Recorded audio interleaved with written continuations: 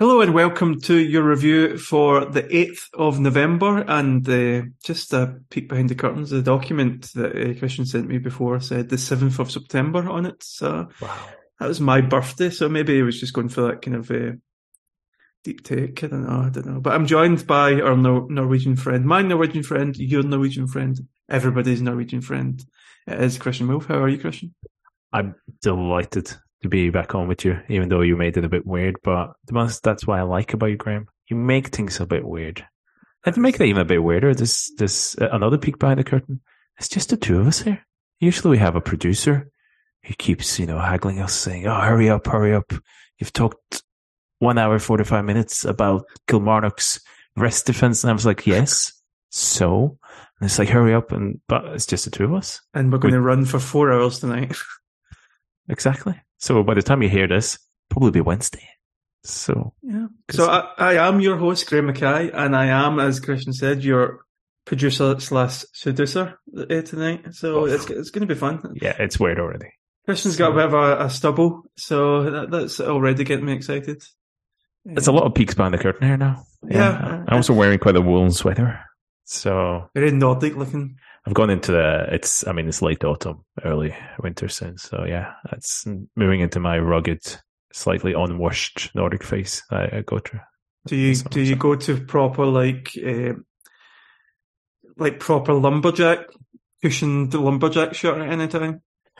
No, that's a bit too cosplay, really, to be honest. I think to be proper Norwegian, you need what in Norway we call super underwear, which is not a superhero thing. It's just literally thermal underwear, but it's in Norway we call it super underwear. So I think that's the height of Norwegianness. Do you wear it outside your trousers like Superman would?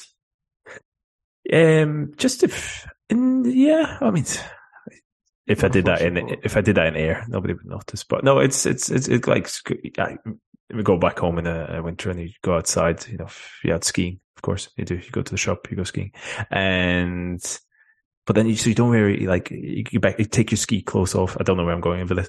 You take your skiing clothes off, and then instead of putting a tracksuit on or PJ, you sit in your super underwear. It's nice and cozy, I do want super underwear now. I'm going to get super underwear. Did I just Google super underwear and it'll come up? Yes, Google super underwear. Let's see what comes up. It's a search off. But yeah, commonly known as thermal underwear in Britain. But So did you get up to anything this weekend? Anything interesting? I went to watch a football game. Tell you what. The Glasgow Celtic? I did not actually watch the Glasgow Celtic. I watched the Glasgow Celtic last night, actually, on TV. I went to see I have some friends, Graham, in Ayr, and they go to see a United quite often. So I went to see a top of the table clash, a United Green at Morton, and let me tell you, that was not great. It was not a good game of football at all.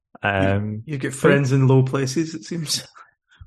Well, top of the league in Championship and top of the league in the Premier League. That's, Premier League, Premiership even.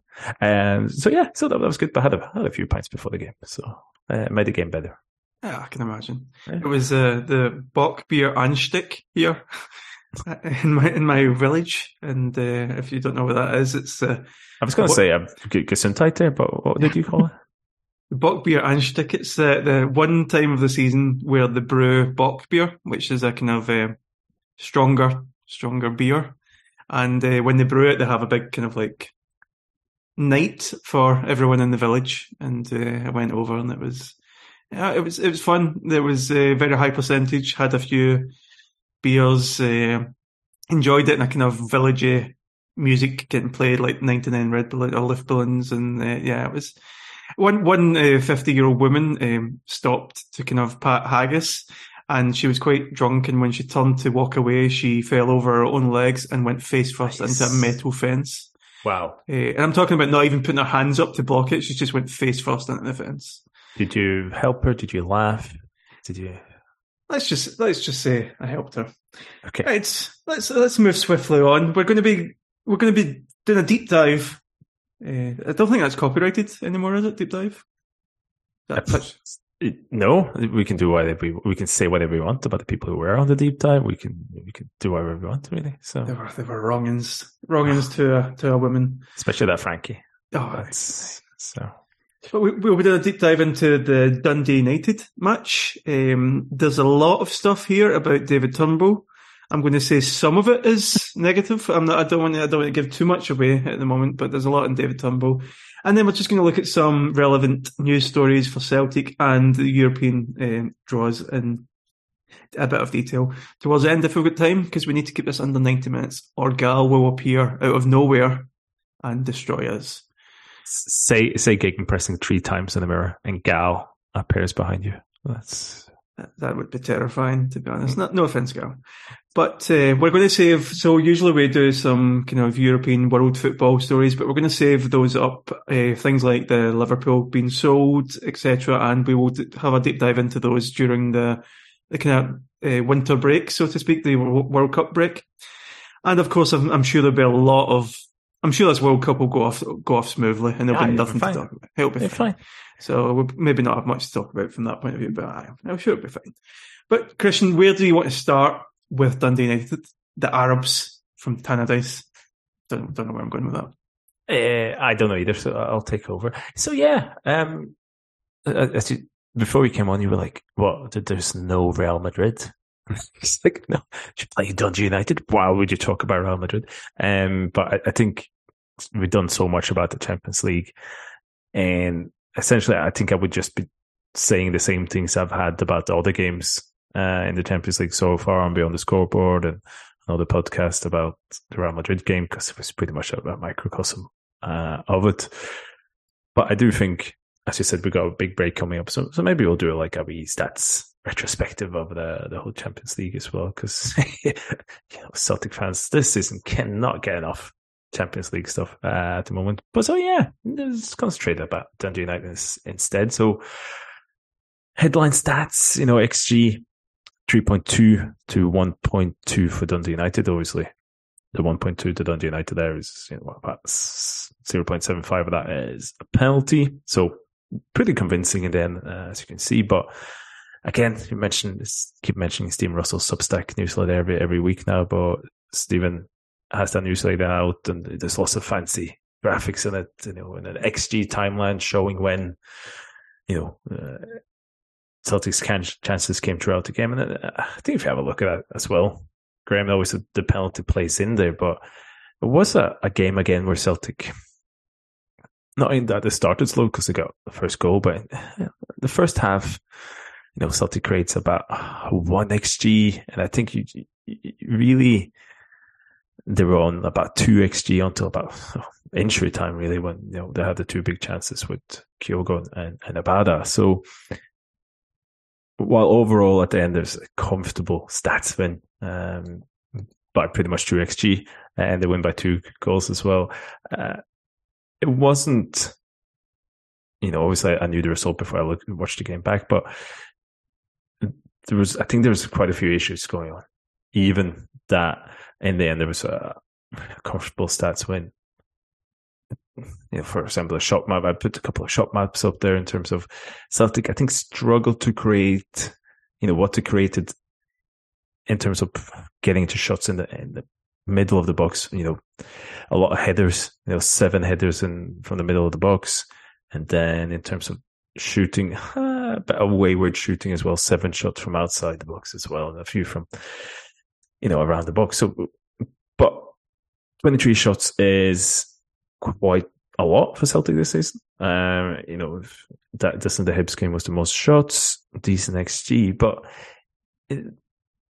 digging kind of through the stats, possession stats, I think the game kind of comes into a pattern of games we've seen similar games before. So there's a few stats things that kind of popped up to me. One was, this is the game Celtic has had the most passes this season. The second most was Dundee United away. It's the game where they had the ball most in terms of physical time on the ball, in possession of the ball, and over 38 minutes. Again, Dundee United away was the second highest. And they also, the game Celtic had the second longest possession on average, their possession one on average, the second longest this season. Every time they had the ball, Aberdeen at home was the longest.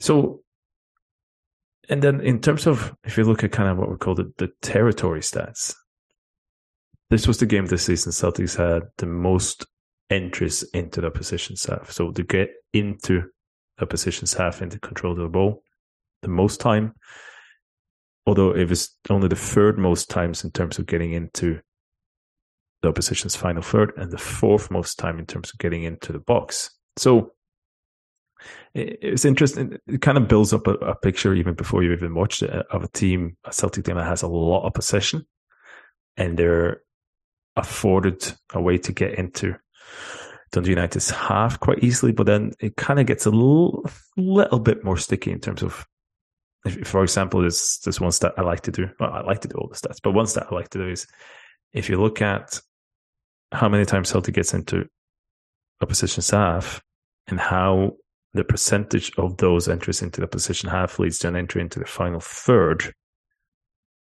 this is kind of like the third lowest ratio for Celtic this season. So again, everything points to a game where Celtic has lots of possession, lots of passes, but relative to how much possession they actually had, getting into those dangerous areas, maybe not so much.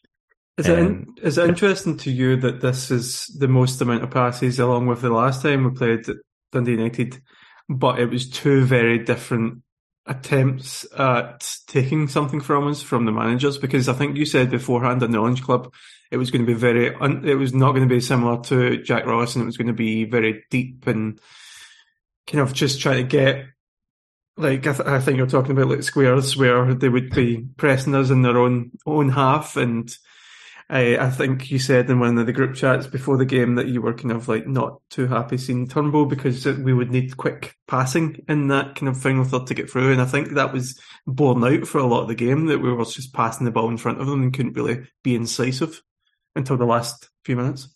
Yeah, I think overall, like on the possession stats, just the other one, like this is the second highest pass rate Celtic have had this season, so completed passes.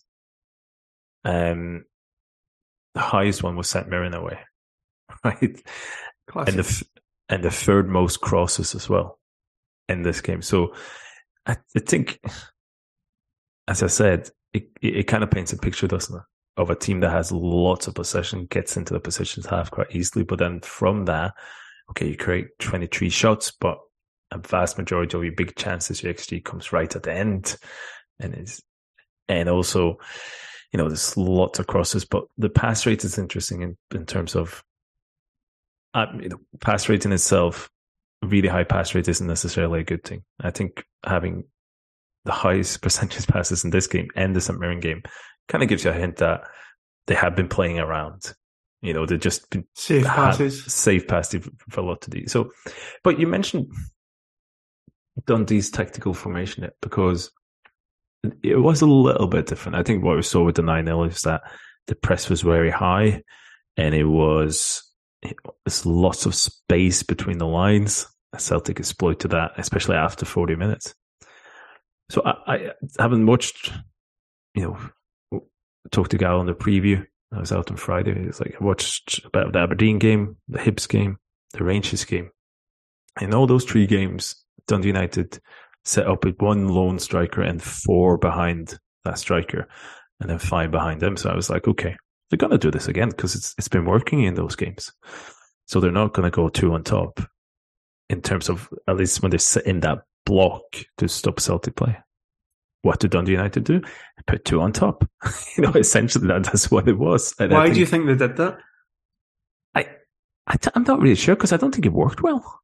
Like, hearing having said, I think it was pretty wasted for me, because those front two wasn't particularly overly aggressive. They sat a bit deeper, which kind of helps because there's not then as much space between the front two and the midfield three and then the five. But overall, I'll give you a couple of screenshots in terms of when Celtic attacked, and especially in the first 5-10 minutes, those front two were quite easily passed, and the three behind them was easily pulled over. If Celtic kind of attacked down the right, here a couple of screenshots there. Like the two strikers are in the middle.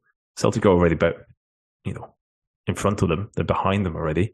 And it's three Dundee United central midfielders been pulled all the way over. So, and because Dundee United's back five was pretty much a back five, it's a back five in a line. There was huge spaces in between, beside that midfield three, behind the strikers, that I think Celtic had to start exploited quite well. And it's, I'll show you one other screenshot in terms of a few seconds before the first goal comes, where again, Dundee United's front two, they're just kind of the other side of the pitch. And they basically just take one man out of the equation, I think. And the midfield three, huge gap down to the back five again. And what happens is, the Celtic play a bit down the right, comes a crossing, the ball comes out. I think because what to do with Dundee United's formation is kind of like a bit all over the place. Celtic win the ball back easily. It goes to Rio Tati, goes out to Jota, and that's 1-0. So I think at the start, I was like, obviously I knew the result, but I was like, this is exactly what you wanted from Dundee United. It's not that gung-ho. That is a really high press, but you still put those two strikers in the front press. They didn't justify having them there in terms of putting two players there. And then that means there's three in the midfield line, which, it's much easier to stretch them, to pull them over than if there was four in there. Like, is there not good theory behind that? Because that's basically what St Mirren did with the two strikers at Love Street, where they pinned us back. Is it just a case of maybe they just didn't fulfil the roles that the manager was expecting them to do?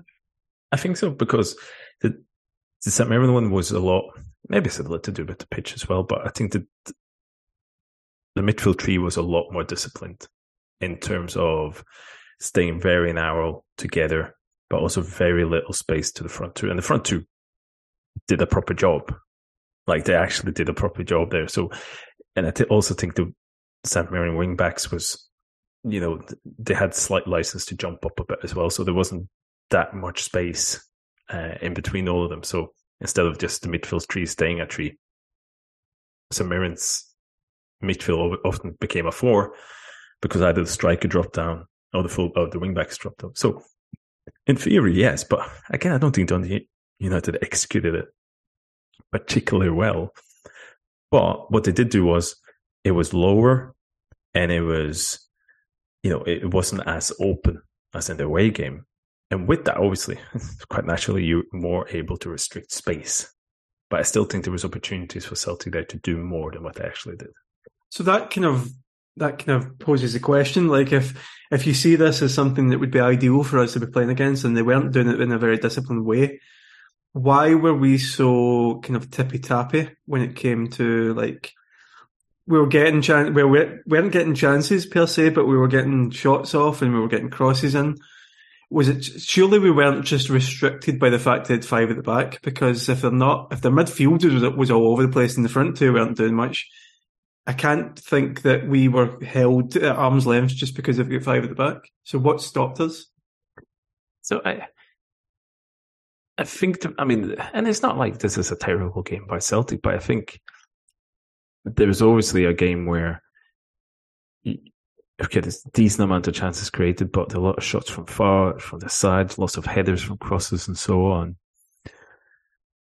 So there was an element of something not quite working in Celtic's play. And I thought at times, break it down, the build-up was too slow, not incisive enough.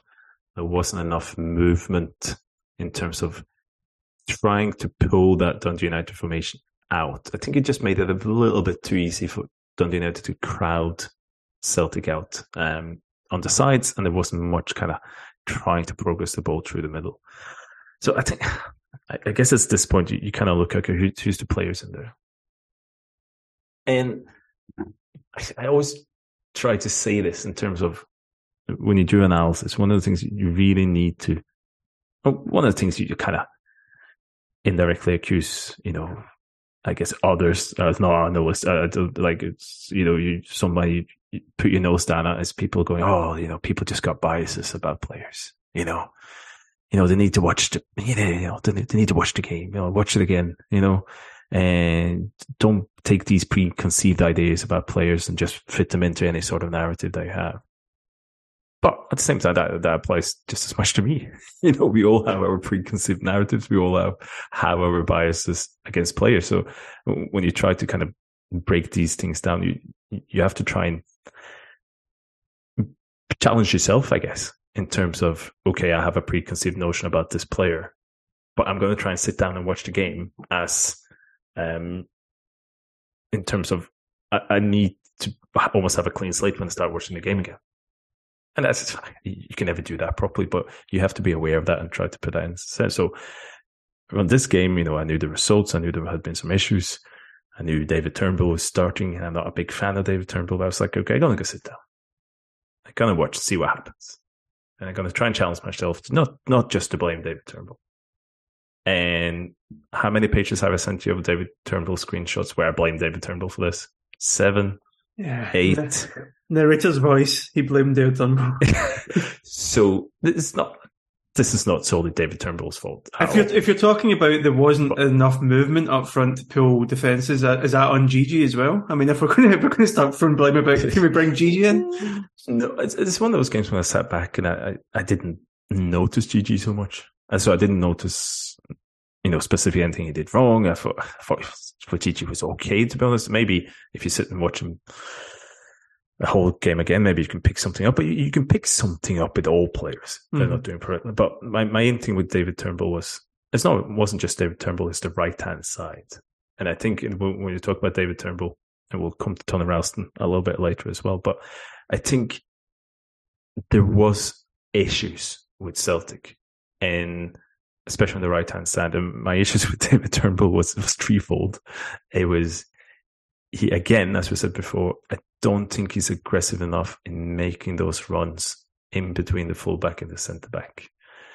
That Hatate does, that Matt O'Reilly does, and I think a big reason for that is he's so attracted to the ball, especially in the build-up.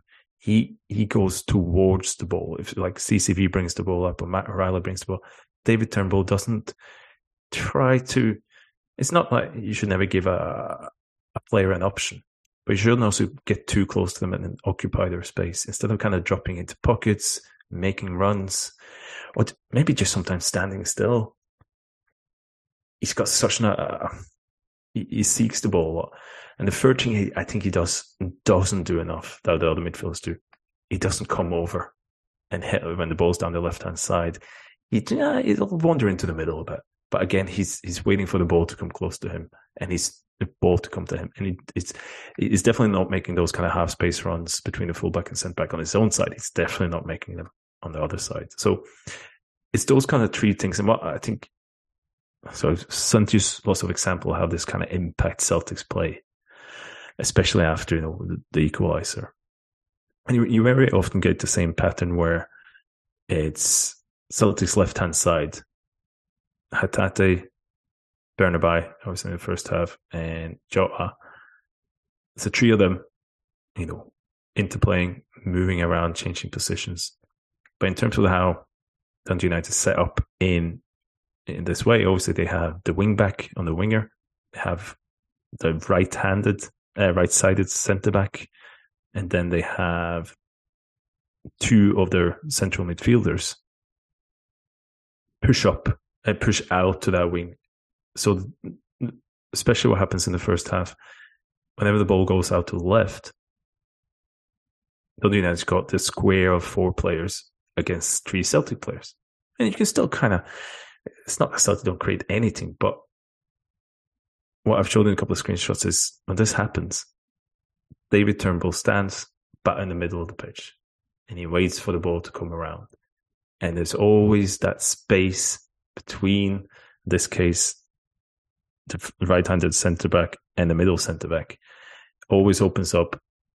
David Turnbull hardly ever comes across and joins the Celtic tree to kind of make it a 4, to kind of pull somebody else out, to kind of create a bit of movement, to get another passing option. So it becomes difficult for those 3 even how quality they are in Hatate and Jota and Bernabei, and they did create some things, but again with David Turnbull, he becomes too static, right? He's in the middle, so that is kind of the first one with me.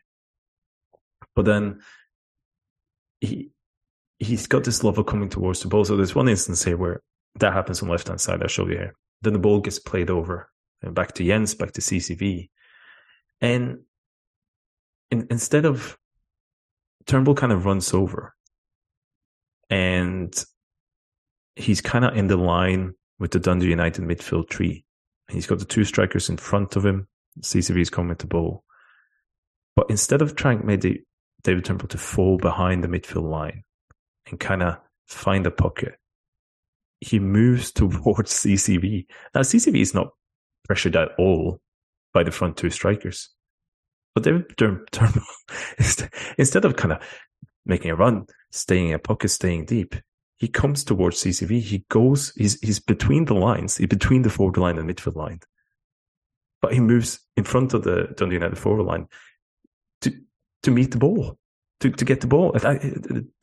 As a passing option that is not needed at all. And it's that kind of issue. And not only does it kind of take away a passing option, but it also like puts David Turnbull instantly in danger because he's right next to a midfielder when he receives the ball, and he's left a big area of space behind him where he could have been getting a pass directly into. Yeah, he wants to come and meet the ball and do a bounce ball when there's no need for that. And I showed you another example of pretty much the same thing happens again. You know, he starts behind the forward line. He's in the same line as the Dundee United tree. So, you know, find a space, find a pocket, go behind him, drop behind. But he comes, it's like the opposite of breaking lines. It's like he's restoring a line. He's jumping in front of the forward line to give a passing option. He moves so close to Matt O'Reilly as well that it makes it obsolete. Like, there's no point in having two passing options so close to each other. Yeah, and CCV don't need a passing option. CCV ends, on the second example, ends up with CCV passing him a ball sideways 5 yards to David Turnbull. When David Turnbull could have just stayed further up, tried a run, makes him interesting. So it's that kind of whole thing that David Turnbull seeks the ball. He doesn't make the runs. He seeks the ball, and that's. Now we'll come back to some of the stats later, but I think again it's a sense of. It's kind of like playing with five with somebody who always is the best technical player, so he always wants the ball. He'll follow you around just to get the ball, and he's like, look, just go somewhere else. But anyway. So just to clarify, we're not. This is not a David Turnbull hit job. We are looking at the reasons why we struggled to make many chances in the first 60, 70, 80 minutes of this game, and these are the reasons that you've come up with based on watching the game back. So, well, that's the thing. And that's why I kind of want to start with that caveat at the start in terms of I don't want David Turnbull to have a bad game. I don't want him to influence Celtic's play here, but. If you're going to sit down and analyse a game and say, okay, why didn't Celtic create the amount of chances? Why were they not out of sight? And why were they in position where Dundee United can equalise a minute before full time? Okay, you can say things, the passing is too slow. It's not, the movement isn't, good enough. And that's all true, but you do have to kind of evidence it. And I guess that's what we're trying to do. And the examples we have usually involve David Turnbull. And it's not only David Turnbull, to be fair, because I think on the right-hand side, you have a person who's in Tony Ralston who's kind of similar as well. I think Tony Ralston's, his movement, he occasionally has really good movement between the fullback and the centre-back, and he does make those runs. But I think he was very poor on the ball yesterday, Saturday even. And again, very slow on the ball in terms of carrying it, in terms of finding a safe pass, in terms of moving those two together. Yeah, that right-handed triangle never played together, I would assume. Turnbull, Ralston, and Haksabanovic. Do you think that had a big influence on Ralston having Ralston, we know that he's not a world beater, but I think this was a below-average game for Ralston at the weekend. Do you think that kind of triangle not playing together and the fact that Turnbull is just not doing the role as well as he should be had a big influence in Ralston's game? I mean, I think it was It was Callum, wasn't it? It was kind of when he saw the lineup, mentioned that. Oh, well, that's Tony Ralston's 5th league game in a row he's starting. And I was like, surely not. But it is. And in the 6th league game he started was St Mirren away. So I went back and have a look at who's in that triangle with Tony Ralston in the 6 league games he started. So against St Mirren is Aaron Moy and Liel Abada on the right hand side, and also David Turnbull played on the left hand side. Against St Johnstone away, it's Haksabanovic and Abada. Against Hibs at home, it's Aaron Moy and James Forrest. Against Hearts away, it's Aaron Moy and James Forrest. Livingston away, it's Aaron Moy and James Forrest. And then yesterday, it's David Turnbull and Haksabanovic. So, in the sense of, okay, Celtic win 5 of those games, but they lose against St Mirren. They have a last-minute winner against St Johnstone, a last-minute winner against Dundee United, a very late winner against Hearts. Okay, the blow Hibernian away. And then Livingston as well is a comprehensive win in the end. But I think that comes kind of back to rotation as well, because Aaron Moy, David Turnbull, to some degree, also James Forrest and Liel Abada, isn't the most movement-wise the best players, right? In terms of, and also in terms of incisive passing, in terms of quick progression up the pitch. That's not their strengths, is it?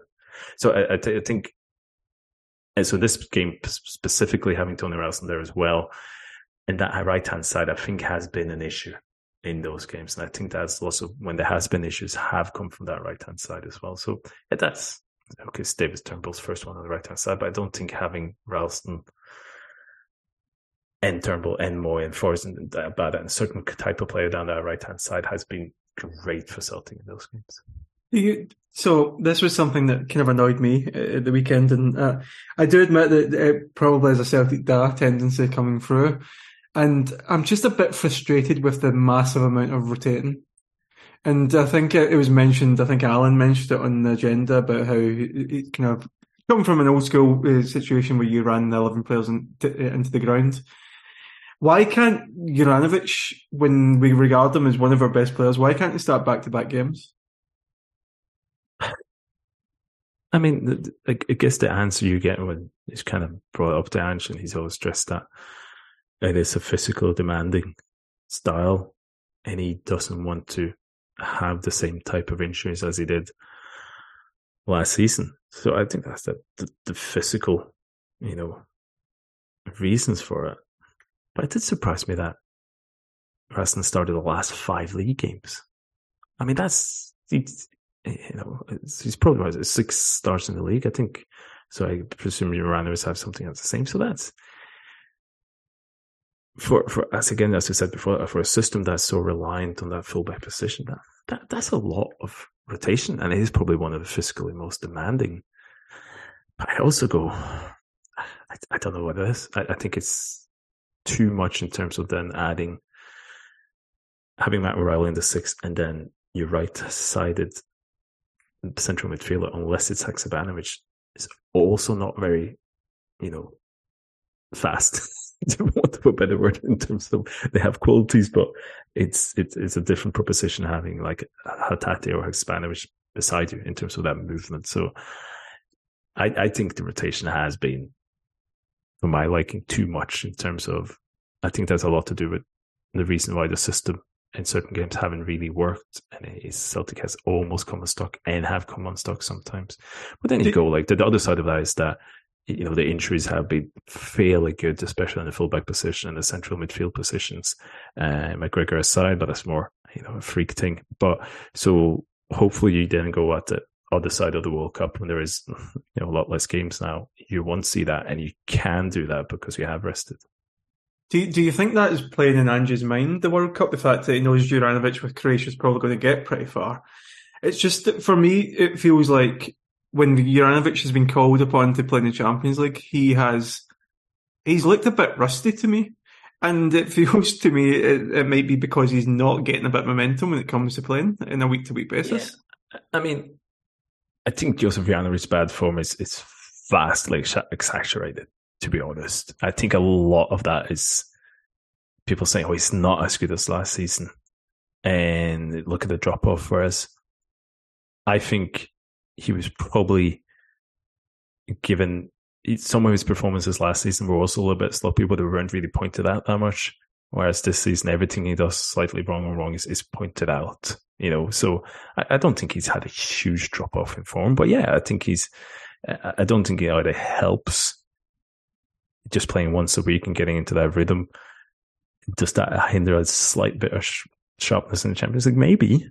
As I said, I think there's this thing where everybody said last year Josip Branić was brilliant and Craig Taylor was average, and this year it's just flipped around. Whereas for me, they were much closer last season in terms of actual performance and output, and they're pretty close this season in terms of performance and output as well. But that's just this is the season Craig Taylor is good. Last season was the season Josip Branić was good. Whereas I think the truth is definitely somewhere a lot more in the middle.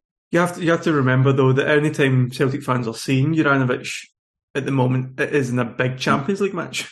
So he's not getting the free hit of playing Dundee United at home where he can run up and down the wing and look good. So every time he's playing, it's against really high class opposition. Yeah, that might play into it as well. But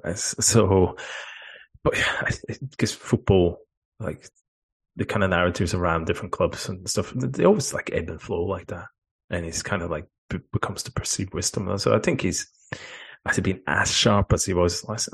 Maybe not overall, but I still think he's had really good games in the Josip Branić, and he's done really good things. And I think he's been decent in the Champions League as well. He's got a couple of 2-3 big moments where it's, there's been a big of a debate in terms of the goals against Leipzig and Real Madrid and Shakhtar. But I think overall he's been good.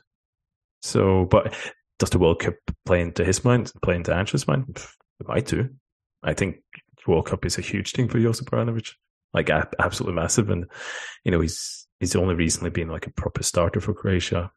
To be a starter for Croatia in the World Cup for him would be enormous. So, is it on his mind? Is it something there on his mind in terms of this transfer strategy? Maybe. I guess that's how narratives kind of start spinning and said, oh, he's too focused on the World Cup and he's too focused about transferring. Like, does that play in a bit? Maybe, but his performances overall, even with that, I think it's been good. So, I mean, Ange spoke the other day about how this idea of the World Cup being so close to the domestic games and like one little knock, one little kind of innocuous injury can rule you out.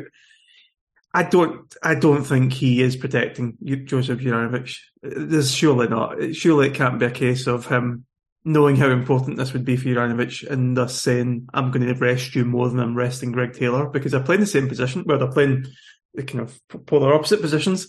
Yeah. And Taylor's definitely getting a lot more game time. And is it just because Ange speaks a lot of time about listening to the sports science? Is it a case of the sports science is looking at Juranovic and saying he can't play in this next game? Or is there something else behind it? As you say, the transfer strategy, there's been rumours that Juranovic might be wanting to go this window. Is it a case of Ange protecting the investment as well? Your guess is as good as mine, really, Graham. I mean, it's... I want you to say something that's controversial. So. I don't really think so. It comes back to the fact I think he's been rotated a lot more than I thought he would be.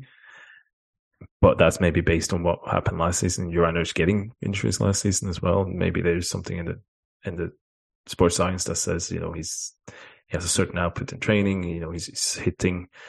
I think the sports science things is a lot about making sure you don't maybe run too much during a week and see kind of the output, because apparently if you run a certain amount of distance in a certain amount of time, the probability of you getting an injury is bigger. So I think that might be a combination of that, but overall I come back to the fact that I don't think it's been that bad, to be honest with you.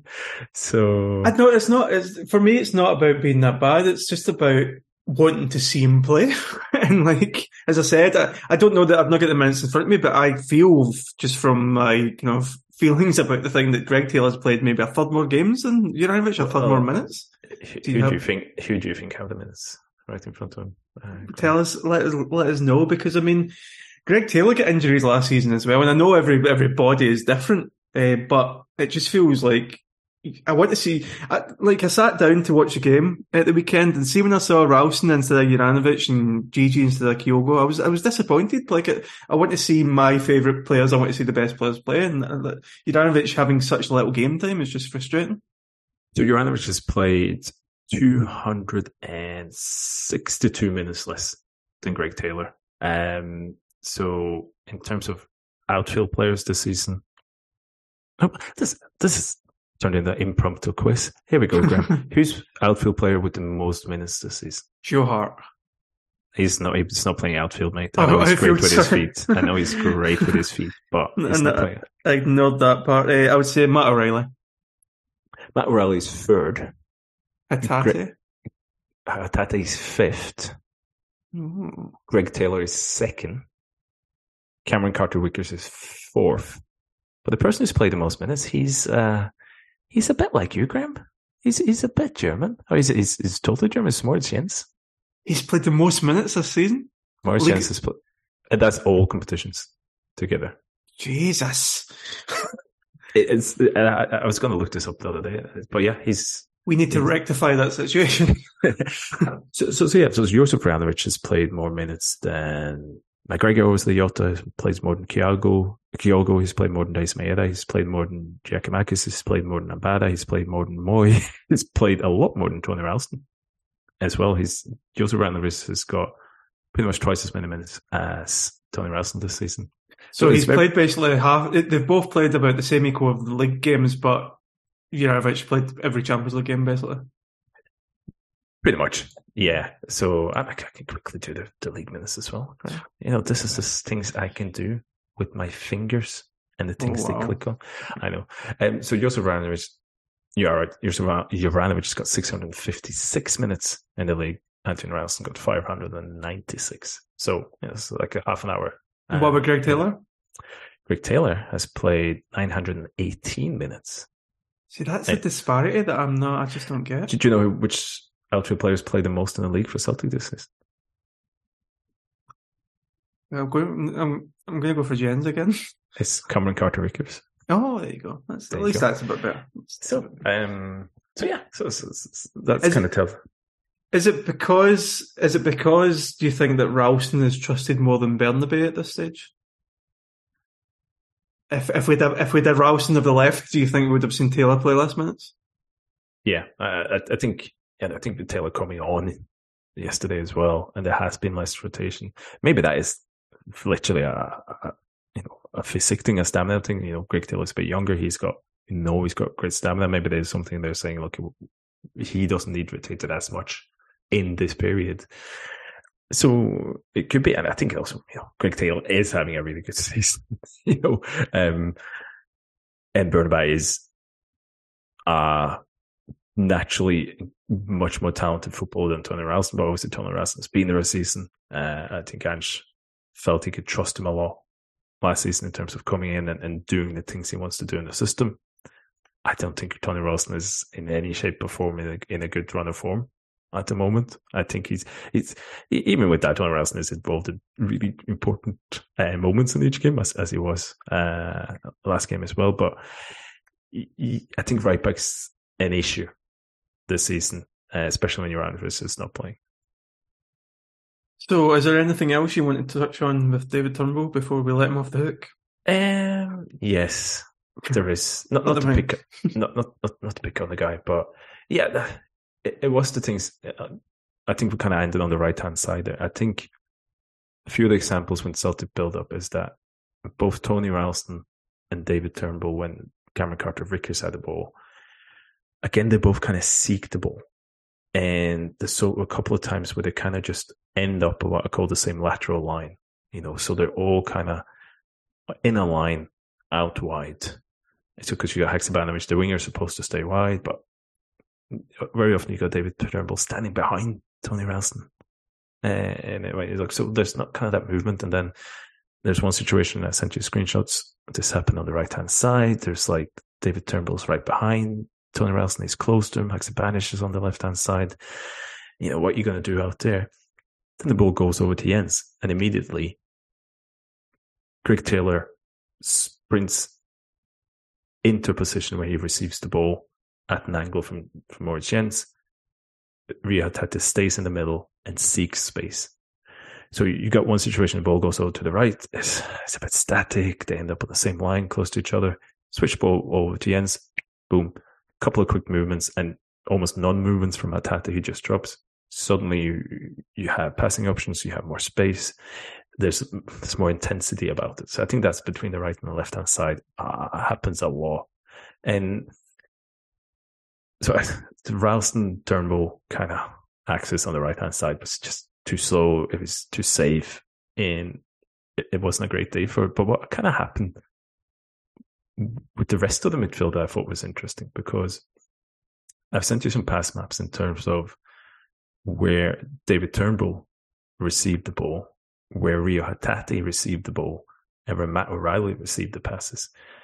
Because I haven't sent you too many screenshots of this, but if you watch this game, have a look at how often Matt O'Reilly and Rio Hatate especially comes on to the right-hand side and even high up into the penalty box between the wing-back and the centre-back and the middle centre-back and the left centre-back. They seek that space, which is kind of David Turnbull's natural space, so much more than David Turnbull. So if you looked at those pass maps, Graham, I sent you them, you can't really tell who's supposed to play right central midfielder, because from those ones you can kind of tell, well, they've all, I mean, I think Matt O'Reilly and Rio Hatate is probably more active in the right half space far up towards the penalty box than David Turnbull is in terms of receiving passes for that. And if you go back and watch the game, it's because they make the runs into that area that David Turnbull doesn't make. He, as I said, he seeks the ball. He wants the ball deeper. He wants the ball in front of the forward line and midfield line. Whereas Matt O'Reilly and Rio Hatate especially seek that space again and again and again. It's stark. I mean, for just to kind of paint a picture here, Turnbull is mostly receiving the ball in the middle third on the right-hand side, and Hatate and O'Reilly are receiving the ball higher up on that right wing, the half space, obviously. And it's almost as if they are, you know, when you're younger and your mum gave you a job to do and you did it half-assed so that she would come over and say, I'll do it. That's almost as if Hatate and O'Reilly saying, okay, I'll do it. It's mad. So Rio Hatate, we're used to him doing this in terms of making those runs on his own side, but also on the other side. Right, and he does it a lot here. And I said David Turnbull didn't do as much on the other side, which I think was an issue. But it surprised me how often Matt O'Reilly did it. And I think that's, in a way, okay, you create that overload, and that's good. And I think Celtic created by that. I think Matt O'Reilly had a good game, and he ran a lot, and he made a lot of good runs into those areas. But I've kind of put here, what does that do to Celtic's rest defence? In terms of, if your number 6 keeps making those runs beyond your central midfielders into behind, the defensive line. And there's a couple of screenshots where like Matt O'Reilly leaves that area. David Turnbull still just stands static in the middle behind the penalty box. He doesn't cover for Matt O'Reilly in those kind of runs. And I think you get away with that domestically. But it's a couple of situations if Celtic lose the ball by Matt O'Reilly having to do those runs or doing those runs by himself. It's a huge space open in the middle of Celtic's pitch. So that's what we call the rest defense in terms of how you set up your players when you attack, that in case play breaks down and you lose the ball high up, how can you best defend the counter-attack? The first. And I think by Matt O'Reilly doing those runs, Celtic were at risk if they'd lost the ball in certain situations, because, as I said, Dundee United did keep their 2 front players quite high up as well. So I think that's a consequence of that. But I kind of just wanted to end on a couple of things, but I showed you a couple of other things where, in terms of the stats, between David Turnbull and Rio Hatate, this thing about being too safe. So in David Turnbull's 3 starts in domestically this season, he's got 89% pass rate. Rio Hatate domestically in his starts got 82% pass rate. So David Turnbull hits 7% more of his passes. David Turnbull has lost possession of the ball on average 3.3 times per game. Rio Hatate lose possession of the ball 8 times on average per game. Hatate wins the ball back more, about twice as back, and he intercepts about 50% more than David Turnbull. So, but this game specifically, Turnbull has an 87% pass rate. Rio Tate's got 80%. Rio Tate loses the ball possession 12 times, or Insta has recorded us losing 12 times. David Turnbull loses possession 3 times. So you go like, if you look at just the stats there in isolation, you go, oh, David Turnbull is safe on the ball. He doesn't lose the ball as much. But I went through and looked at every single of Hatate's possession losses, as they're called. And they're almost all of them him trying to find a pass behind the defender that almost comes off. Often after he's progressed the ball himself, it's passes into the box. It's a couple of crosses. It's only really one time he gets kind of caught out in possession that positions have. And you can see, I showed you the map where he actually lost possession. It's high up on the pitch. Whereas David Turnbull loses possession 3 times. One of them is after about 20 seconds, right? And you see his pass map as well, is that even though the stats saying he's more secure on the ball, if you go and watch it, he's way too safe on the ball. And Rio Tate is much more progressive. He wants to move the ball higher up. And I think Rio Tate had an amazing game for this. But that's why you just can't look at the stats, Graham.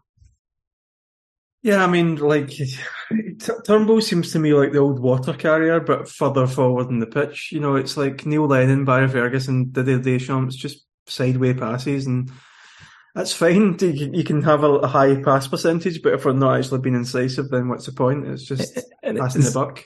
I know we keep going about David Turnbull this, David Turnbull that, but if it's every aspect of his game, I thought he had a terrible game. But even like StatsBomb have like the amount of pressures that each player do. Like, so yeah, I just looked at that. That's horrendous.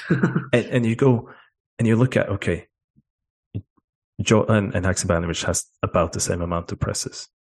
Taylor and Bernabei has about the same presses combined than Tony Ralston. And if you look at where the defensive actions, the presses were on the pitch, yeah, like they're quite evenly divided. You see, so there's just as much on the left hand as the right hand side. The fullbacks got the same. The wingers got the same. Matt O'Reilly's got 17, and he's centrally. That's fine. Rio Tate's got 11. David Turnbull got 4 pressures in the game. And so you kind of go, and it's the same with the counter pressing, the pressing 5 seconds after Settle lose the ball. Matt O'Reilly 8 times. Rio Tate 7 times. David Turnbull 1 time. He's just not getting involved in the game. And most of you see where the counter presses are. Most of them on the right hand side in his space. And you can break this down by where each individual player's presses were as well. If you look at Matt O'Reilly's pressures, high up on the right, high up on the left. Rio Tate's ones, high up on the left, a few high up on the right. David Turnbull's presses, all in the middle third. Yeah. Right, and there's less of them. So you go, too safe on the ball, not enough movement, seeking the ball too much, defensively not pressing. So it's... By seeking the ball too much, you mean running towards the passer as opposed to seeking space to receive it? Yeah. So I started this by saying I don't want to be too down. I really didn't want to just, okay, I'm just going to play David Turnbull again because that fits my agenda. But everything, I'm sorry, about this game was just David Turnbull was way below par, defensively, offensively, attacking wise. And it's just had a really poor game. And it's not like there's no agenda here as well, because it's important for Celtic to have Scottish players. It's important for Europe. It's important that we have the numbers. So I would absolutely fucking love David Turnbull to be an excellent Celtic player. But a year and a half into Ange, is David Turnbull any better as a footballer than he was under Neil Lennon? Like, can you see anything improving? Because obviously Ange gets them in every day, video analysis, looking back at the game, looking at what went right, what went wrong. Do you see any improvement in David Turnbull whatsoever over the last 18 months? Not within the system. No. I mean, he played a lot more in the start. I think there's been injuries and stuff like that. And he had a bad injury, which is fair, but especially after that, he's never really come back. And he's got obvious quality when he's on, like his foot is great, but is everything around that. And he's probably one of the players from the Ange who's probably fallen from the position he had in the team. And I think it's a lot of reason why he was one of Celtic's best players in 2021. It's probably the style suited him a bit more, and he had big moments in terms of shots and goals, but he's really not a good fit, is it? So I do wonder what the future holds about David Turnbull, because I can't really see it anymore. No, and we're going to move on from Dundee United to talk a few stories. I was just going, and this, as I said before, I know just going to on about David Turnbull. It's not just David Turnbull. I think there's issues with Celtic not being able to exploit Dundee's set up very much. I think centre backs, especially Jens on the ball, wasn't great. I thought Bernabei was okay. I think VAR has a big impact in that game again. In terms of the breaking up play and so on.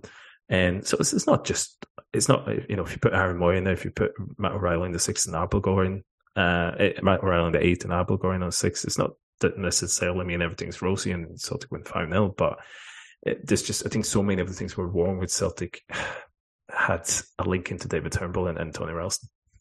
I wonder what it says about Abelgard if the next game we played David Turnbull again. I mean, if Ange looks at that performance and thinks I'm going to go again as opposed to playing this Danish international, then I think I think he's sticking to Matt O'Reilly in the 6. So if it's sticking to Matt O'Reilly in the 6, you're an 8 short, and I think that's maybe that's somebody who's coming in January. But I think Celtic has been a number 8 short the whole time, especially if you're going to use one of your 2 best number 8s in the number 6. So yeah, it's definitely the weak point at the moment, I think. I think I said in the group chat a while back is, would you rather Rogic and Beaton or Moy and Turnbull? It's not even a discussion for me. It's Rogic and Beaton. It's mad that that's happened, that we've basically downclassed our midfield. So I think me and Kieran we need to have a transfer committee pod. Mm-hmm. In the break, we need to get Kieran drunk, and he'll tell us every single secret about and see what's actually going on. It's starting to give a few hints on the agenda, Kieran, but give him a few beers and he'll spill everything. So. It's better that way than when I got drunk on a call with Jack and got all the goss and then forgot it because I was drunk. Yeah. Maybe he told you the meaning of life and you forgot. So. He told me the meaning of Marvin Compere. That's what he told me the meaning of. But that's a story. So I just want to touch on VAR before we move on. I'm not interested in going over re-examining these handballs and stuff because it's just a pain in the arse. What I do want to talk about is just how VAR is set up, designed for the TV watching audience, and it really puts a disadvantage at the guys in the stadium. Alan talked on it in the agenda, and I think it's just disgraceful. They're standing waiting for minutes to see this decision. We've got big screens in the stadium, but they don't want to show the incidents. And again, it just feels to me like the Liverpool-Real Madrid Champions League final, where you had that Cuban singer, I can't remember her name, performing before the game, and she apparently was a bit upset about being drowned out by fan chants. And again, that is not something for people in the stadium. That's for people watching at home. And I just want to fight back against this making football for something for people to watch from the armchair as opposed to benefiting the people that are in the stadium, because the people in the stadium should be getting the best possible experience. And I feel as if VAR, the way it's been implemented in Scotland, is really taking advantage of people's patience and is affecting their enjoyment of a match. Especially now when, with the way things are going, you can't really tell when you're going to get away from the stadium because games are running for about 10, 15 minutes longer because of these ridiculous gaps. I don't know what you think about the whole, the way it's been implemented, Christian. I mean, if anything, it's probably a scenario where you thought VAR could be even worse than this, because I had so low expectations to how it was going to be implemented in Scotland. It's always had initial issues in every league it's been to. So you expect some of that with Scotland as well. But I guess it's just once it's in your league, you just see it for what it is. Shit. But I mean, that's just, as you say, like, you would not have VAR unless you'd had many, many, many years of TV punditry being focused on the referee specifically. And it is now not just the experience for the fans, is, it's more about, the fan experience is more for the fans at home than the fans at the ground. Mm-hmm. But I think the game itself is refereed more for people at home than the players, because the illogical thing about VAR has always been for me is that every single football law most of it has a huge element in the opinion of the referee, that is a foul. There's not, okay, you have to, the ball going after touch, and offside to a certain degree is black or white, or offside's not really either. But everything else is in the opinion of the referee. And, it's not like it says if there is contact between the foot of an opponent and another foot, then the rules are not that clear. So there's always, in football law, there's always a large degree of interpretation from the referee. So if you then take what a referee sees, his opinion, what he sees in live on the pitch in full speed, and if you move that to a footage, which a footage is not a representation of a real thing. It is an image of it. It's from different angles. It's a different speed. So you're refereeing the game based on what you see on a TV screen sped down, in the opinion of the referee. It's just completely logical to me, because it's like every single VAR decision, be it handball or be it a penalty through a tackle or something, there's always a degree of interpretation. It's never black and white. Mm. There's never is. And that kind of black and white turns so grey when there's slow mo's and there's different angles and stuff like that. So I honestly don't think the hit rate in getting a penalty right with VAR is any bigger than what would be just in live, because it's in the opinion of the referee. And it's not worth the payoff. No, what you lose is the instant. Whenever a goal goes in now, you can be fairly confident it's been that, but it's always going to hold you back a little bit. And we'll probably get used to it. It'll ground you down, and that just becomes a thing of watching football in the ground and stuff. But it's just shit, isn't it? So the thing is for all the people whose TV companies and people have been so obsessed by refereeing decisions over so many years that, okay, well, we're just going to bring in VAR then. It's like, okay, great. Doesn't solve a thing. It just leads to more. So it's completely, even say if VAR worked perfectly, 100% of all decisions were right, undisputably, I still wouldn't like it, because I think it takes away that element of being in the stadium, but also that instant reactions to the thing. But the fact that it doesn't actually makes the decisions any better at all, it's just stupid. But what it is, Graham, it is, in one sense, especially if you don't have anything riding on the game, entertaining if you're watching the TV, because, it goes too far. We had one thing, there's another thing. It's a very video game kind of thing, isn't it? And based on TV. So everything about it is terrible. And that's not an anti-technology thing. I think goal line technology is great, but it happens within a second. You go, everybody looks at the referee, goal. No. Everybody celebrates because there's no discussions. Had you been able to do that with, say, offside and other decisions, fine, do it within a couple of seconds, but not this. It's absolutely stupid. See, that's the thing. It's for everyone that's not the punter in the ground and the player. It's a money maker as well, because it gets people talking in Clyde, it gets people writing newspaper stories, and the TV audience likes it. So it's for everyone else apart from the fans. And the referees. There's literally more jobs from the referees. The referees has a very good excuse now. Not an excuse, but they're not really responsible for the decisions anymore as well. And it's just little things like, I can't remember the last time a referee went to the screen and didn't give the penalty or something if they looked at it. If to get called to the screen, it means somebody, the VAR, has seen something on the screen. They think, that decision was wrong or that should have been it. And it's never overruled. And you kind of go, grow a backbone here. Like, have a look and see, I don't agree with that. Do that. And unless you get to that stage, you essentially end up, the real referee is now the one who sits watching the TV screen. Because in the main decisions, if the video referee says, no, that's it. That's essentially overruling the referee now. So it's just when you think about the Celtic fan experience, it's like obviously they've done a bit through the years with the Celtic way, and they've got the new bar and everything. But the food's awful. You can't get a drink at the stadium. The Wi-Fi sucks.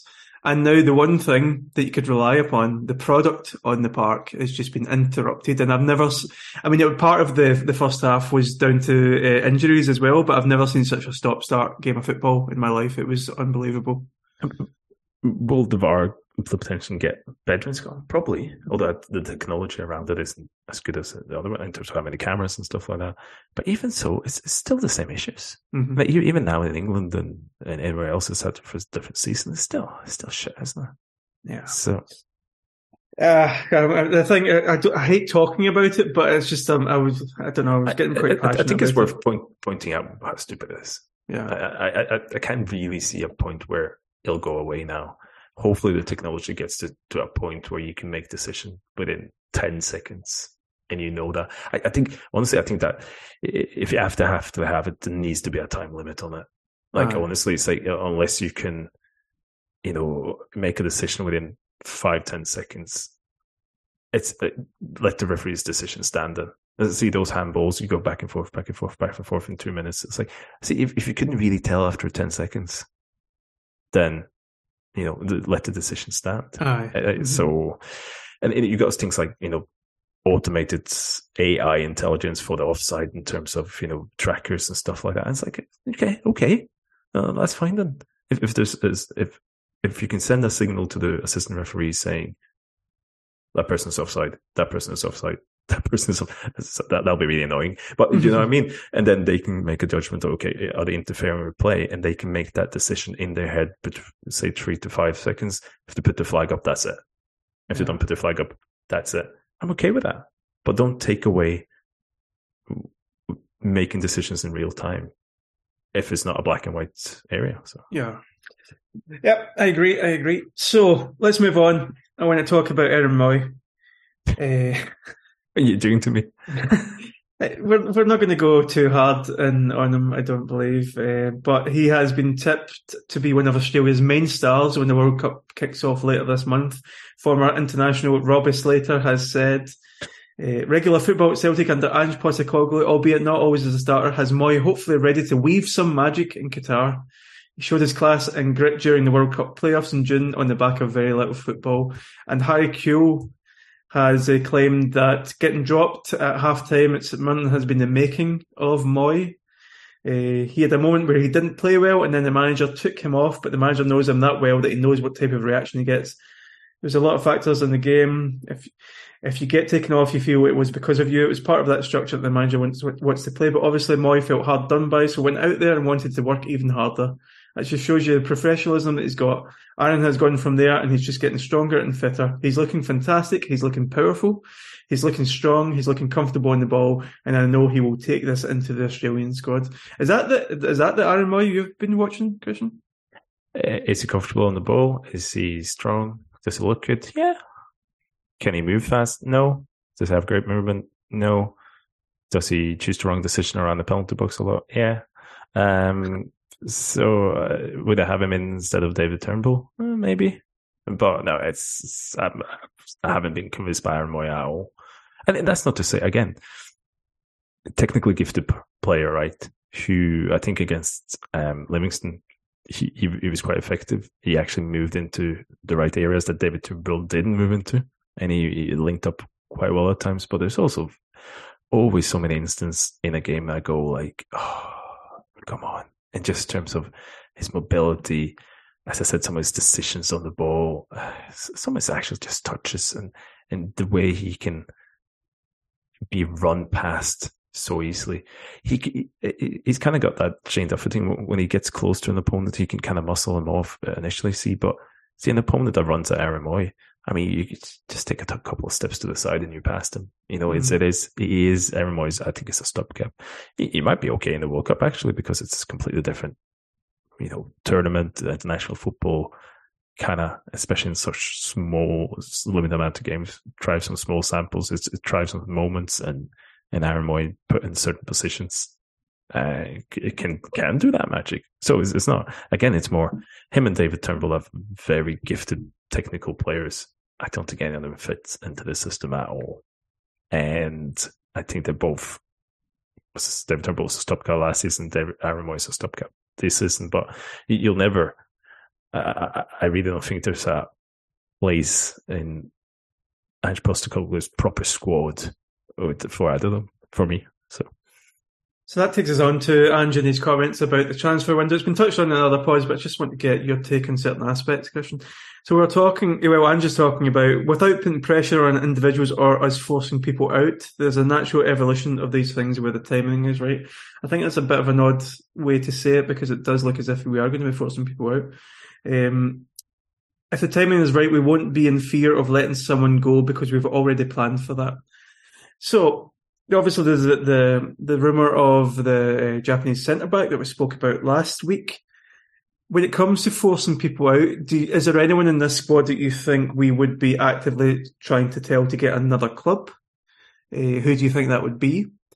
And is there anyone in the club that you would be in fear of letting go because you don't think that Celtic would have an adequate replacement lined up? The way his comments were structured, for me, it didn't seem like he wasn't really talking about any of the guys who were out on loan, for example, or not even anybody like James McCarthy, who's hardly getting a look in. It didn't seem to me that was what it was about. It was almost more like, we're going to sell some first team players if the right offer comes in, if they want to go. I think that's absolutely right. This club has, over the last how many years, do not know when to sell, right? And it's could be worse. It could be Rangers. Yeah, well, there's always that, right? I should talk about Gio next week, I think. Anyway, but Ange is saying all the right things. They're saying, if we might need to move some heroes on, but we're ready for it. And I think he means players like Juranovic. I think it's more about the players who's in the first team contention.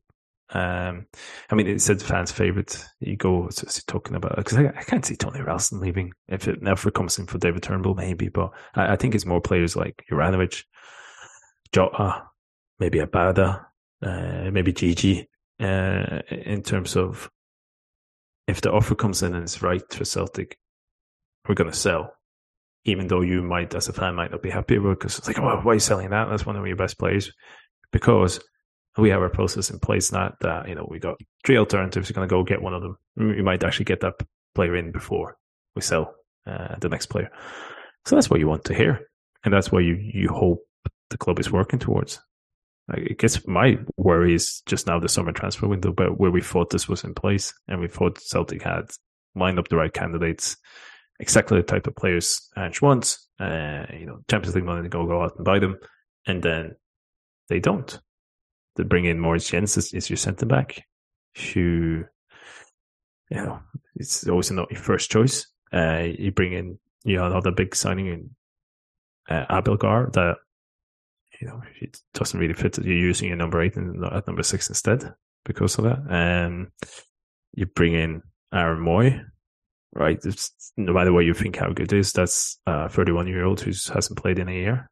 That's not a sign of a good transfer process. Okay, Jota and CCV is you bring them in, you make that permanent. And Bernabei I think it's been very up and down, but I think I think it's a good signing in terms of the profile. You have somebody who's can grow behind Greg Taylor and learn the system. That's a good signing. The weird thing for me is, I thought this is going to be a year where Matt O'Reilly steps up and takes over from Tom Roderick, and then next season Matt O'Reilly is undisputed number 1. So it's, as you said, then Beton, who's just so the process in the summer, the way Ange puts it out there, wasn't there yet. And maybe with Mark Lowell's got 6 months under the table, maybe Ange has had a couple of words internally in terms of what we need. Great, you need to see then the results of that this winter. And the summer again, because the summer transfer window, looking back now, I was pretty pleased with it as well at the end of it. But looking back now and the actual what's happened and what's come out from that, it wasn't great, was it? I think that's putting it lightly. But no, I think. Do you think there's a circumstance where there's players in the squad that are fans' favourites, but are not necessarily Ange type players, that he will be tempted to say, "Look, I need to move you on." Just want me to say now who the players I want Ange to move on that I think are fan favourites, but I don't like. That's what you want, isn't it? No, that's what you want. Do you want that, Graham? Because I'll tell you. I'll tell you the players I would sell. No, but because I want to think of it from Ange's point of view, because obviously for us it would be players like Abada, it would be players like Gigi. But when you say us, you mean literally us two. That's true, yeah. But there's obviously Ange obviously has a lot of trust in someone like Gigi. So, do you think Ange likes Gigi as a second option or a different option? Or do you think he would be tempted to say to Gigi, look, you've had a great time here so far, you've scored a lot of goals, we are looking to move you on for some decent money, and we want to sign a player that's similar to Kyogo? Or do you think he likes having that kind of two different types of players? I honestly don't know.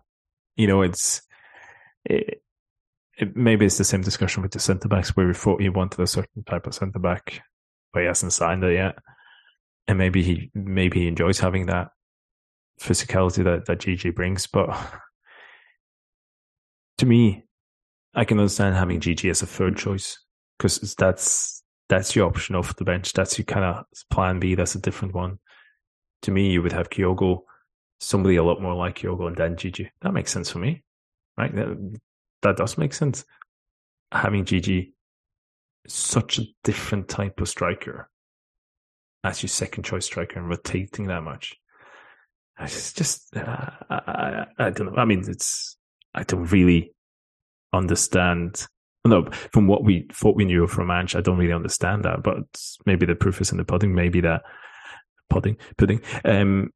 Maybe Ange do like that, or is there something in these comments saying, look, I've been doing this for 18 months now. I got this far. These players have given me really good output. They've done a lot of stuff for me, but actually now I'm going to be laser focused, and we're going to get exactly the type of players we want. And that, if that means moving some of the favorites on, so be it. But at this point, I'm what's the word? I'm not. Don't really trust that that's going to happen in January in the summer before I see it. I've been burnt once already.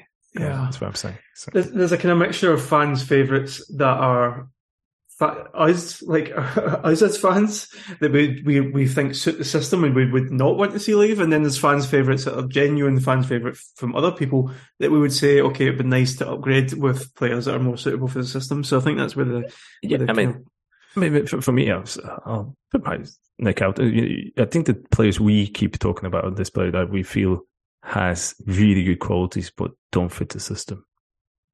Gigi, Liel Abada, David Turnbull, Tony Ralston. I think the centre-backs, having all three of them, four of them so similar as well, I think that's, for me, the type of players that are good. And it's not like we don't see it. It's not like they haven't contributed. It's not like they haven't had a huge value to Celtic. But their strengths is, for me, not as compatible with the system as other players. So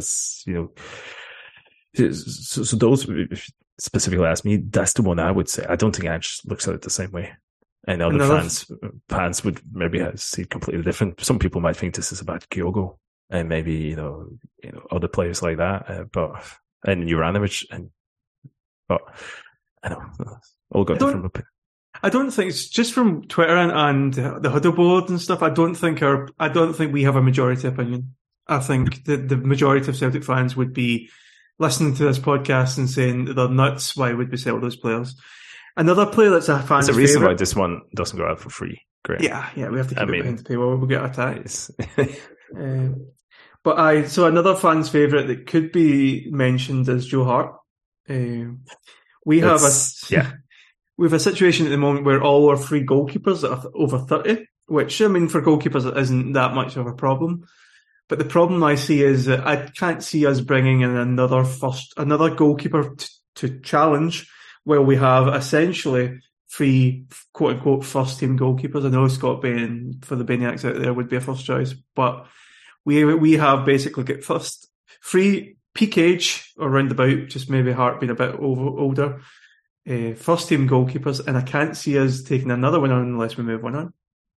Yeah, I'll be honest, Joe Hart slipped my mind there because he's exactly in that category for me as well in terms of having certain qualities, having an obvious value to the team. I made a massive effort to Celtic winning the league, but I still rather move you on if I had the choice to be cold-hearted by it. I think Joe Hart is exactly like that. But then again, the signing of Benjamin Siegrist then makes absolutely no sense to me.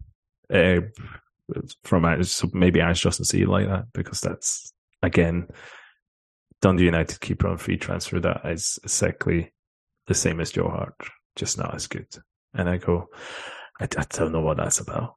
You know, and I think, especially when you've got Scott Bain, it's not as if we had just two youth goalkeepers behind. Yeah, and it's Benjamin Siegrist better than Scott Bain, probably. But if you're going to go in and bring in another goalkeeper, like, hey, there's plenty of or something different. You know what I mean? It's not just so. Yeah, I think a lot of that, but a lot of that comes from a very hectic first summer, right? And it's a lot of those players I've mentioned there, Gigi, Joe Hart, Abada, comes in that first summer. And I've always kind of had, oh no, Ange is going to, like, once because when it came to January, he bought Ange players. And you go like, wow, look at this. You know, Maeda, Hatate, Ideguchi, Mauro. And you go, summer's just going to be the same. And then this summer I thought was, looking back, was a bit more like the last window. And it's this player like Haksabanovic, I think is really interesting player for the system. I think he can play a couple of places. I think he fits well. But Bernabei as well. But other than that, that kind of knocked my confidence in that transfer process. And maybe that will be resurrected with the January transfer window and being a bit cold-hearted and who you let go. Maybe in the summer, that's where you want to be. And then all along you go, well, there was a plan here. You know, there was always working towards that. And we understand now why Ange did A and B. I guess, but we don't know that. We thought we knew that. It seemed to me that January transfer window was Ange bringing in the players that he knew, like literally knew them. And Matt O'Reilly, who was a standout in the lower leagues in England from a stat point of view, and I think he was probably well known. Even then, I don't think would have got Matt O'Reilly if Celtic had got that guy. I can't remember now, the Australian guy. Oh, O'Reilly McCree or something like that. Well, you look at it, because he was just about to sign, and it was something Ange knew from Australian and so on, and then you go, oh, that doesn't happen, and then you go Matt O'Reilly and thing. And at the time you go, oh, well, that was good. But now you go, oh.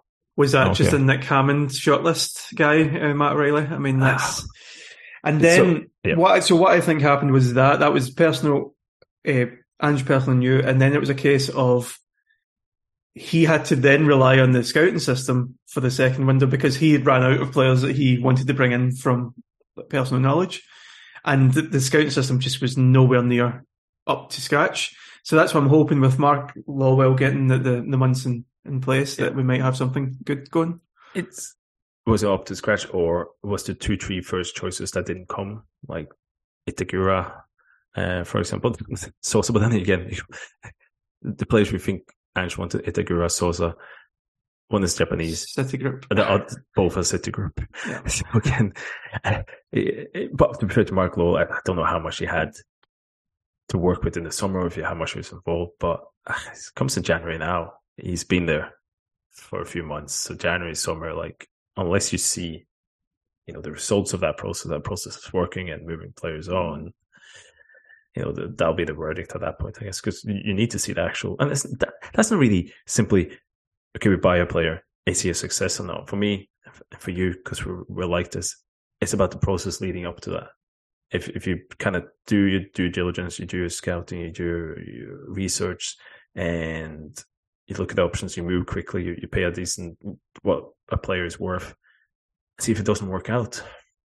sometimes it doesn't work out even with those. But if you have a good process, you increase your probability of it working out. And that's what you want to see then. That's what you want to see with the football in terms of if you have a good process, system-wise, you create chances. You don't concede that many. Sometimes you don't score them, and sometimes you let in some free goals and you get some bad results in the Champions League. But at least your process is working towards something. And I think it's the same with recruitment. You're not going to get even with the best transfer polls in the world, not every transfer is going to work out. But if you do the process, you increase your probability of it working out. We wanted to talk about the Champions League draw and the other European draws, but we're running out of time. So I just want to say that Bayern finishing top and getting PSG and Inter finishing second getting Porto is a fucking disgrace, to be honest. I mean, the fitting Munich PSG Qatar derby, isn't it? So. Wow. Okay, let's move on from there. I just want to end with something that was touched upon in the agenda, but I want to know your reaction, Christian. So we've got a guy out on loan pulling up trees in the Eredivisie. Mm-hmm. Apparently got his confidence back, got his mojo back. Yeah. We're looking for a goalkeeper that can play with the ball at his feet. What I'm saying is we sell Bain, we put Joe Hart as the kind of second choice, kind of elder statesman of the team, and Barkey as a new Celtic number one. Rejuvenated Barkey. Joe Hart was a heartwarming redemption story. Imagine Vasilia Barkas coming back and saving everything, or just saving something. A musical in 10 years' time called Yes, Barkey. I'd pay to see that. I go to see a lot of musicals, but I'd definitely go pay to see that. Is there any way back? On genuine question. If someone's getting their mojo back in the Dutch league, appears to be one of the best players in that team, well regarded by the coaches, is there any way back? No, I don't think so. I think from his point of view as well, I think he's probably in a better place. And I think it's like the experience both parties had when he was there is probably not one they want to chance on. But it's good for Celtic. Like, get this man and move on there for him. Then they'll use that great transfer process to bring in a replacement for Joe Hart. So tell you what, Mikey Johnson's another matter. He's going to come back next year and pull some trees up. So. It's going to be Mikey Johnson as Rocky. I'll tell you now. That's the next video. Who's Adrian in this scenario? Adrian would be Adam Montgomery. Nice. Rangers beater.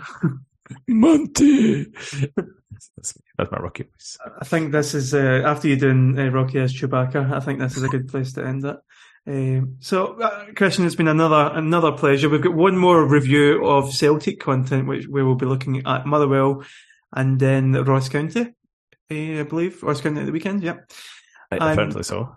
Yeah. So after Celtic had a delightful last-minute win, obviously we've spent the whole time complaining about David Turnbull, but to be honest, if you tuned into this podcast and you weren't expecting that, it's probably your first review podcast and probably your last as well. So that's just the way we are. It's the way of it as well. Like if it was just me and you sitting down for a drink, we would basically be reviewing St Johnstone 2 Rangers 1 and having a bevy. And just going do. We're actually real fipadas. That's what we actually are, but we just pretend we're not. Do you have another one of those sweaters that I could matching? I kind of have one, yeah. There you go. Next time you come over. Yeah. So that's been your review for the 8th of November. One more week of Celtic review to go, and then we're going to be having a little bit of fun. We're going to be doing some, if you remember the Cynical back in the day, broaden it out into different subjects, maybe having some guests on, some interviews, talking about the horrendous World Cup in Qatar and all the things that go along with it. So we'll need to get thinking about some topics. I think we've already got a few in the barrel, so that'll be fun when it comes along. Christian, it's been a pleasure. It's just been all mine, as usual. It'll be just us from now on, I think. Just the two of us. Producer / seducer. Here, Mackay, we'll catch you down the road.